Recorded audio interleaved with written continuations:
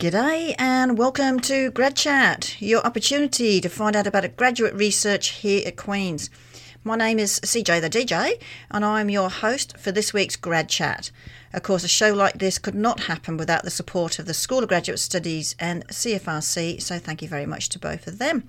For the next 2 to 3 weeks, we're going to be focusing on research related to the North. And the reason is that the Northern Symposium is coming up on the 17th of April. And so we thought it would be a good idea to have a bit of a chat to some of our graduate students who are doing research up in the North and see what the symposium is all about. So today I would like to introduce you to Dana Stevenson, who is doing a Master of Science in Geography under the supervision of Dr. Laura Thompson, to Greg Robson, who is also doing a Master of Science in Geography, but under the supervision of Dr. Paul Traits and Dr. Scott Lamoureux, and Branavan Sivaraja, who is doing a PhD in Biology under the supervision of, Dr. John Small. So welcome to Grad Chat, everyone. Thanks, Colette. It's good to be here. Now, before we talk about each of your research areas, Branavan, can you tell us a bit about the symposium coming up? So Queen's University has a large, dynamic community of researchers involved in the study of northern issues from various disciplines. So, for example, Department of Geography and Planning, Biology, Civil Engineering, Policy Studies, Geological Sciences, Sociology, Environmental Studies and Kinesiology and Health Studies are just a few departments that I can think off the top of my head, but this is not an exhaustive list by any means. So the Queen's Northern Research Symposium, or QNRS for short, is an annual gathering that brings together these researchers who are working in Canada's north and other polar regions to showcase the diversity of northern research at Queen's and foster new collaborations between research groups. So this year we are hosting our 7th symposium, and it's on the April 17th. Now, who actually organises the symposium? Because I know a lot of things go on campus, and some are done by students and some by outside organisations. So who's doing it this time?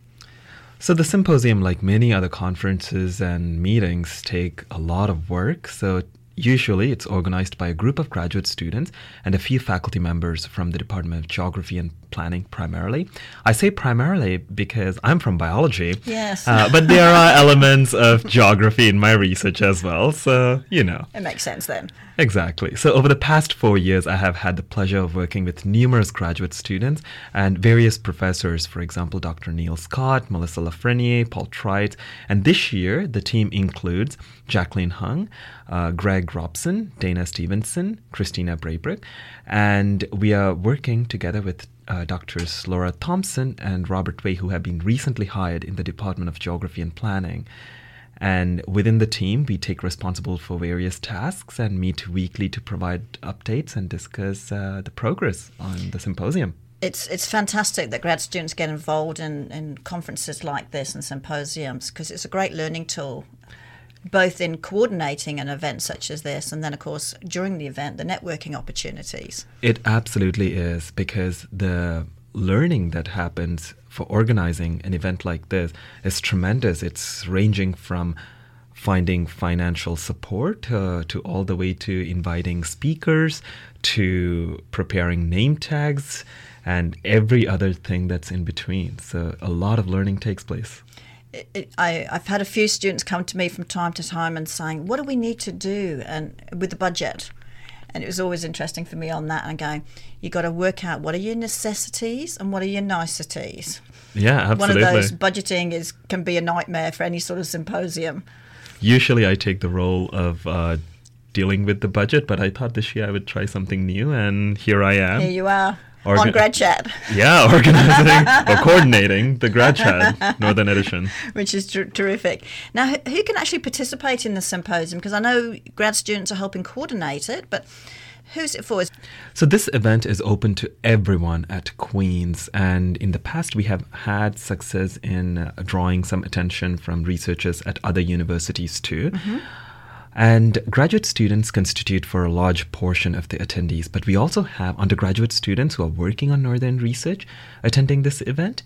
And in addition to students, we have professors, research associates, and postdoctoral fellows attending this event as well. And can people still sign up? Yes, absolutely. So we'll make sure we put that on our Grad Chat page to where people can link to sign up. Yeah, for sure. That would be awesome. Thanks, Colette. Excellent. So what is the goal of the event? So our main goal is to create a learning environment where researchers can share their findings and learn from each other.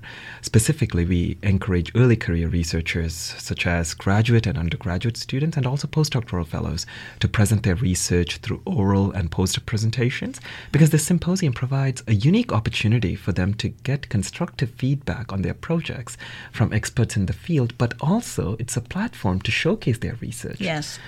And furthermore, the students will attend and network with researchers working on issues related to Northern Canada and meet prospective undergraduate and graduate thesis supervisors. So this is a one-stop place to hear about all different types of Northern research that's happening at Queen's. And the event also provides an opportunity to meet Northern researchers outside of Queen's as well, because we bring in some speakers from outside. It sounds like it's going to be fascinating, so people can check that out on the website. So who is actually supporting Queen's Northern Research Symposium? So the Northern Research Symposium has been very fortunate to be receiving support from numerous campus partners. So we receive support from the Office of the Vice Principal Research and the School of Graduate Studies at Queen's, the Principal's Student Initiative Fund. Various departments provide monetary or in-kind support that includes Department of Geography and Planning, Biology, and the School of Environmental Studies.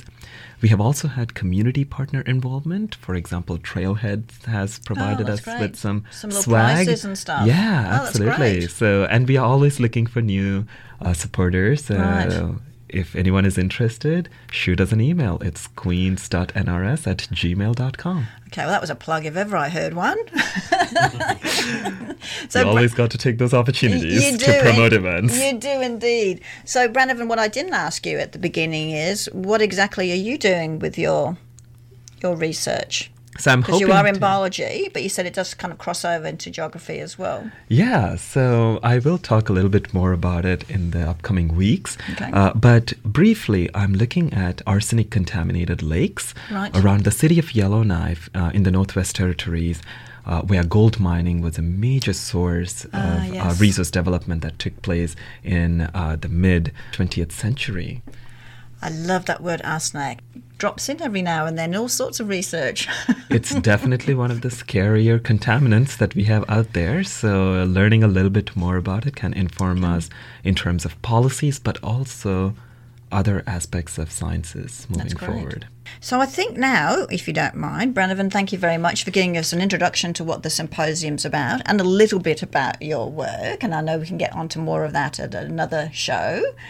And thanks for having me here today. You're very welcome. And I think now we're going to go on to Greg. So, Greg, your research topic is risk assessment of permafrost disturbances via differential interferometric synthetic aperture radar, or DINSAR for short, which is a bit of a mouthful, the whole lot there. Tell us a little bit about that. So basically what we're seeing in the north is that the permafrost, which is the layer of ground which kind of remains frozen for more than 2 years at a time.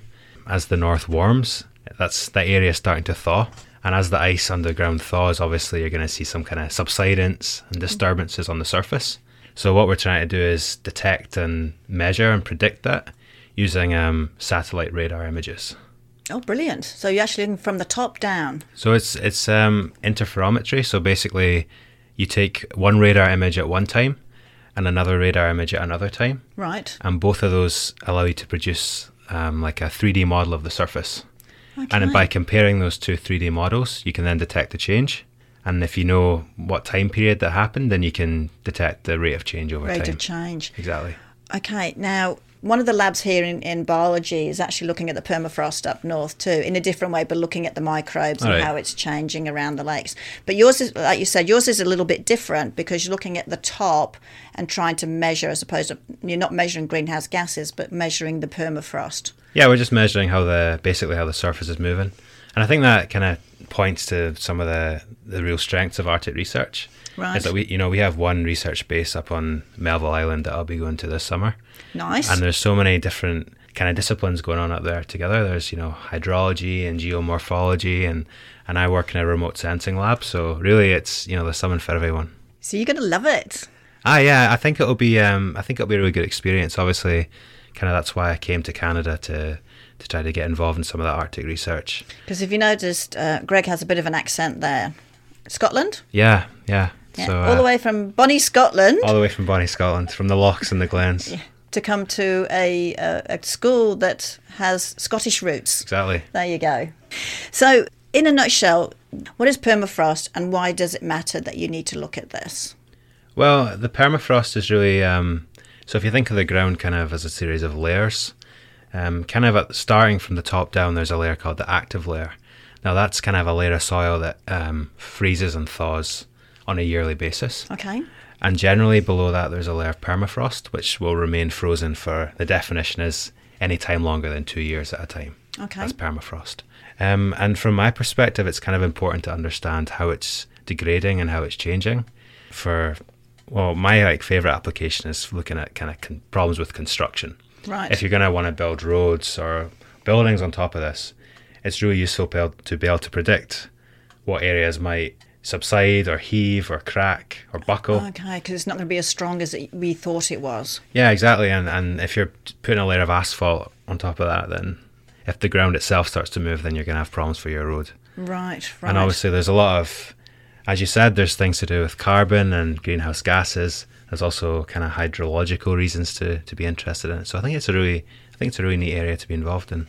How long is the data being collected right now? Because, you've only how long have you been here at Queen's? So I arrived in Queen's only in September. Right. But luckily for me, our research base up north, they've been there for almost 15 years now. So they've got a fair amount of data. So they've got a lot of data, especially on kind of soil measurements and moisture measurements. Right. And then the kind of satellite radar images I'm doing, we've been doing that for about almost 10 years now. Okay. So what it's going to allow me to do is to look at changes on the short term within a single summer and look at that long term, maybe almost decadal change. So is it changing from what you've seen so far from the data? I know you haven't done this summer's testing, but... Yeah, so there's definitely some kind of subsidence happening, and also frost heave, which is where the ground actually kind of moves upwards due to the effect onto the ground. You can see those through comparing satellite images. But also you're able to see pretty dramatic things happening on the surface too. Right. Kind of almost like landslide-like events happening. Is that right? Because the ground at times can kind of give way.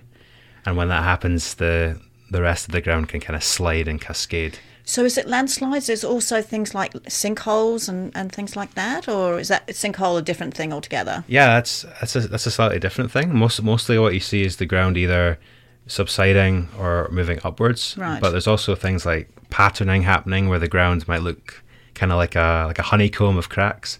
Okay. And those things, of course, can fill with water and then create small lakes, and the effects magnify. So there's definitely a lot of really interesting things to look at.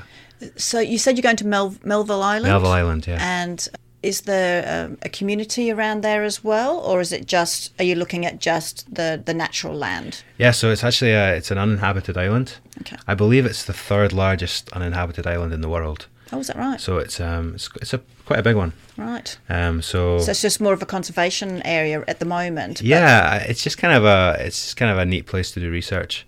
We do have to be a wee bit careful where we do our research though, because our base is right on the border of Nunavut and Northwest Territories. Okay. And I believe we're only allowed to do science in Nunavut, so we have to be a wee bit careful where we go. That which makes sense, but that's all part of doing research, isn't it? Getting the right permissions. Absolutely. For things. So what predicts these changes and how can we best measure them? Obviously you're looking at over the top, measuring them, but what else? So there's a lot of different factors, and I guess the second strand of my research is trying to go up there and measure certain characteristics and then match that with these change maps. Right. So things like soil moisture, things like ice content in the ground, things like amount of vegetation which is on the ground can also predict how likely disturbances are to happen. Right. So all these little variables, they all play their part, and trying to untangle that's really the job at hand here. So you've got a lot of work to do in a short time. I do, and it's quite a daunting task, to be honest. So when you're going up there, what kind of equipment, is the equipment staying there up there all the time, or do you have to bring it in and out each time? It's a bit of both. There's another more major base also in the north, but not quite, at Melville Island, which we kind of use as a kind of a stopover point. Okay. So a lot of stuff is stored there. That's kind of the centre for all of Canada's Arctic research. It'll be quite an adventure. I'm quite looking forward to it. I bet it is. I mean, I think this is what's fascinating about the work that gets done up there. I'm not quite looking forward to sleeping in a tent for 6 weeks, but that's all part of it. It is all part of it, part of that experience that you all have to do. That's where I'd be taking a caravan, but I know that's probably not allowed. Yeah, I've heard previous people who have been at Cape Bounty say that it's incredibly hard to sleep at first. Right. Not only because of the constant daylight. Yes. The fact that the tents are bright orange as well keeps it kind of bright, but kind of the worry about polar bears as well can be quite scary. If you're trying to get to sleep. I'm hoping that I'll just be too tired to worry about it. I love it. But you get training in what to do up there, don't you, in terms of safety and everything? That's a big part of doing your research. Yeah, they take it pretty seriously, and to be honest, I think that's pretty wise, because it's not somewhere you can just leave in a hurry. No. You need to be a bit smart about your kind of first aid training and your firearms training. And yeah. So. See, what a great experience. I'm just, to be honest, I'm just totally jealous. Wow. Have you ever thought, and maybe it's one, it's not allowed, and two, it's just a ridiculous idea, but all the imaging that you're taking it during the summer months. Yeah. Would it be different if you took it in the winter months? Apart from the fact it's cold, much colder, so therefore some of those layers might have frozen again, being winter. I mean, would there be any reason to do both measurements in summer and then again in winter? Because you can see what's the difference in temperatures in winter too. So I think the big problem in that case for what I do is I'm using radar images, right, which is the sensor which is attached to the satellite, and that kind of works by looking at so it sends down your kind of radar pulses, and it looks at what the backscatter signal looks like. And if your ground is covered in snow, that's going to be a serious problem. Because you can't and get you're into not going to be able to actually see what's it. going on in the top few centimeters of the soil, which is what we're interested in. So would you then, because that wouldn't be possible, then just look at what are the temperatures from the weatherman up there during winter? Yeah, because exactly. I imagine, part of climate change and all those sorts of things is the temperatures around the full year are changing. Mm-hmm. So winters aren't as cold as they used to be. Yeah, that sort of thing. So that's clearly going to have an effect too. It hasn't got cold enough. So when summer comes, it's easier to melt whatever's there. Yeah, and obviously when the snow decides to melt will depend on kind of when our first useful image comes from. Right. So that could be as early as sort of towards the middle of May, or it could be towards the end of May. Okay, so that would show a change then too. Okay. But we're more really interested in if there's been big rainfall events during the summer, or if it's been a particularly cold or warm summer. That's kind of the metrics that I've heard being thrown around more than. You got your work cut out for you. Absolutely. And you better I know it's summer, but you probably still need woolies for night time. I won't forget my my toque. And it's Canadian swing of it. It's a toque. It is. Took me a while. It used to always be a beanie. So next I want to talk to Dana, whose research topic is glaciology and glacier dynamics, which is pretty fancy actually. And my understanding is you're investigating the firn density on White Glacier, which is up at Axel Heiberg Island in Nunavut. Is that correct? Yep. And you're looking at how it's changing with climate change, and which is, once again, really appropriate because of the symposium coming up, everything that's going on in the north, both normal research and the effects, of course, what's happening up there with climate change. So do you want to tell me a little bit more about that, about your research, and then what is your favourite or least favourite part about the Arctic fieldwork? Because I've just heard Greg, and he's getting a tad worried about working up there. 6 weeks in a tent. He's not too keen on that. But what about you? Well, my research is looking at how the accumulation area on White Glacier is changing. We're suspecting that it's densifying, so it's actually becoming more dense in its sort of snowy area, okay, which can be an issue for estimating mass change, because if we're looking at mass change looking through a volume change, things have to be converted from volume to mass with an assumption of density.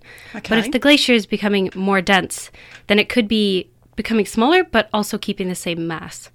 So can I just take one step back then? Because often you hear about glaciers, there's only a few that are still advancing in the world and a lot of them are retreating. Yeah, most of them are retreating. So this White Glacier is retreating? It is retreating. So it is losing volume as well, but we're just curious how the firn dynamics are changing. So the firn is the snowy part of the accumulation area. Okay, you know it's funny. I'm going to tell everybody this because I'm okay at making a fool of myself. When you put the word firn, F-I-R-N, you think I made a typo. And so I changed it to fern as in the green leafy things. So thank you for clarifying that, because it's not about trees. It's about the snow accumulation. Microsoft Word underlines it in red every time. Oh, does it? So that's good, because I was going to do some other things. So do you like working up in the Arctic? Yeah, I'd say my favorite part of working in the Arctic is seeing all the wildlife, and just the undeveloped landscape is so captivating. I think my least favorite part would be it's so dependent on the weather. Well, getting in and out? Getting in and out, and even what you do day to day, sort of wake up and see what's going on. And it's hard to make plans that way because we'll see what the weather's going to do. So nothing's 100% until the day of. Till you're there, hopefully there. So what got you interested in glaciology? Because Canada does have, in my understanding, a lot of glaciers. But what got you interested in glaciology here? Yeah, it's interesting. Compared to the rest of the world, our glaciers are so inaccessible. Most of them are up in Nunavut. There's some in the Yukon in the St. Elias mountain range, but still pretty inaccessible for most of the population. So I got interested in glaciology. I was fortunate in my undergrad. I got to work in the Arctic and got introduced to Arctic landscapes, and just thought that glaciers would be a really fun thing to research. So here I am. Here you are. And you do it through geography. The one thing about geography, there's so many different areas of geography, from human geography to what I call landscape geography. I don't know if that's the correct terminology. But you could easily have done some of that through biology, couldn't you? Or is it or geology? I worked a biology job in my undergrad as well, and wasn't so keen on it. Really thought I'd enjoy glaciology more, and definitely do. So I'm lucky that I ended up here.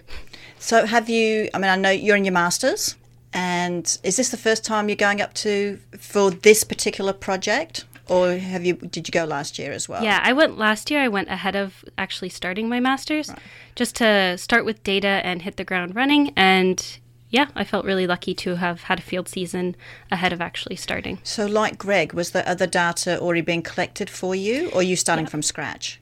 No, there's a wealth of data on this glacier. It's pretty well studied. It's one of the World Glacier Monitoring Service's reference glaciers. We're coming up on 60 years of 60 years mass balance records. Yeah. And have you had a chance to look at some of that data now, just to see what happened 60 years ago to now? I imagine the collection data, the way to collect the data has changed a lot, or not? Only a little bit. We still do density pits and use ablation stakes to measure. So what's an ablation stake? So you drill a very long metal hole into the ice. The coring? Is that like coring? Or? Kind of. We're just drilling a big hole, and then putting the stake in and measuring how much is poking out of the ice, and then the next year we see how much more is poking out of the ice, and that's indicative of melt. See, everybody, how simple is it? Very simple. All we do is subtraction. That's a joke in glaciology. Oh, is it? I like it when researchers have a sense of humour. So that's good. So what is happening with the firn density up on White Glacier, and what do you wish the public to understand about glaciers and climate change?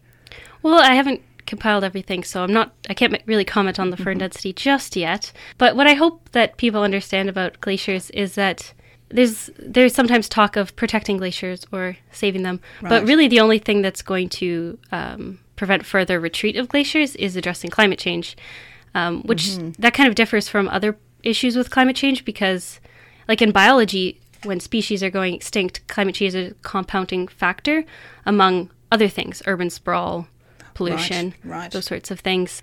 So addressing climate change is just a part of addressing those issues, but with glaciers, it's kind of the whole solution or the whole mitigation because thing it's that you can warming do. up, we're Yeah. losing it. Not getting the same snowfall and all that sort of thing. Yeah. It's scary times for all of us, isn't it? I remember actually going and walking on that glacier, in Alberta or BC, on the ice highway. The Columbia there. ice field? Yes. Yeah. Yes. So I imagine, though, up where you are, you wouldn't have a lot of foot traffic, but on that one, there's heaps of foot traffic. So that clearly is not good for the glacier either. Well, it is good that people are learning about them and having an interest. That's always a good thing. But then they've got those big machines that take you up there, and then you get blown to bits when you're standing on it and get blown away. It was fascinating. I think I did that as a child. It was actually quite fun, and we got to drink some of the glacier water. Oh, did you? Which I didn't get maybe that isn't the part. best idea. No, probably not. Probably not. I remember going down to Franz Josef in New Zealand, and you were allowed to walk on that too. But just getting to the glacier was quite a long walk. Any of you can jump in here just to help finish off this show. What I would like to say then, you're all doing very different research, all up in the north, which is fantastic. Just goes to show us how much work is going on and how important each different area is for us to understand what climate change is happening or doing to our environment. If you had to say one thing to a person, how would you sum up the importance of your research? Go, Greg. As I was saying earlier, for kind of, I guess this is less about the environment, but you need to know how permafrost is degrading and the ground is changing if you want to do big infrastructure projects. Right. So purely from a financial basis, Right. save a lot of money on maintenance, Right. save a lot of money on unnecessary construction. Right. That's probably what I'd say. That's pretty good. What about you, Dana? Because sometimes, when we're doing research, it's important to us as the researcher. But why would anyone else worry about what you're doing up there? Why should they worry? Why should they care? So we're looking at just one glacier, but there are thousands of glaciers in the Canadian Arctic, and they all contribute to sea level rise. Okay. And aside from the ice sheets, the Canadian Arctic is the largest source of potential sea level rise. Right. And what about you, Branovan? I know we didn't talk too much about yours, but we can come back to you. Yeah, I think we will definitely revisit this question like the next time we meet up. But in the meantime, the research in Canada's north, I think it definitely contributes to our understanding of how these environments are changing. And these environments are home to people and also other animal species that we value so much. Right. So I think understanding more about this is important for policy, but also for the effective management of these environments. Right. Oh, nicely said. Yeah. Nicely said there, Branovan. That was a good way to sum up the whole session today. And don't forget, people, we are going to have another session next week to talk to a couple more of the grad students who do work up in the north and will also be a part of the Northern Research Symposium. So, Branovan, Dana and Greg, it has been great chatting with you. Thanks for coming on the show and good luck with the rest of your research and, of course, enjoy the symposium that's coming up. And thanks for having us here today. That was a nice round. So that's it, everyone. Another week of Grad Chat sadly comes to an end. Don't forget you can download the show tomorrow from either iTunes, SoundCloud, Google Podcast or Stitcher. Just type in Grad Chat. Until next week, this is CJ the DJ signing off with a big hooray. Grad Chat. Grad Chat. Grad Chat. This podcast is produced in collaboration with CFRC.ca in Kingston, Ontario. CFRC is located on traditional Anishinaabe and Haudenosaunee territory. Infrastructure support for the CFRC podcast project is provided by Queen's University's Faculty of Engineering and Applied Sciences. For more information or to get involved in podcasting, visit podcasts.cfrc.ca.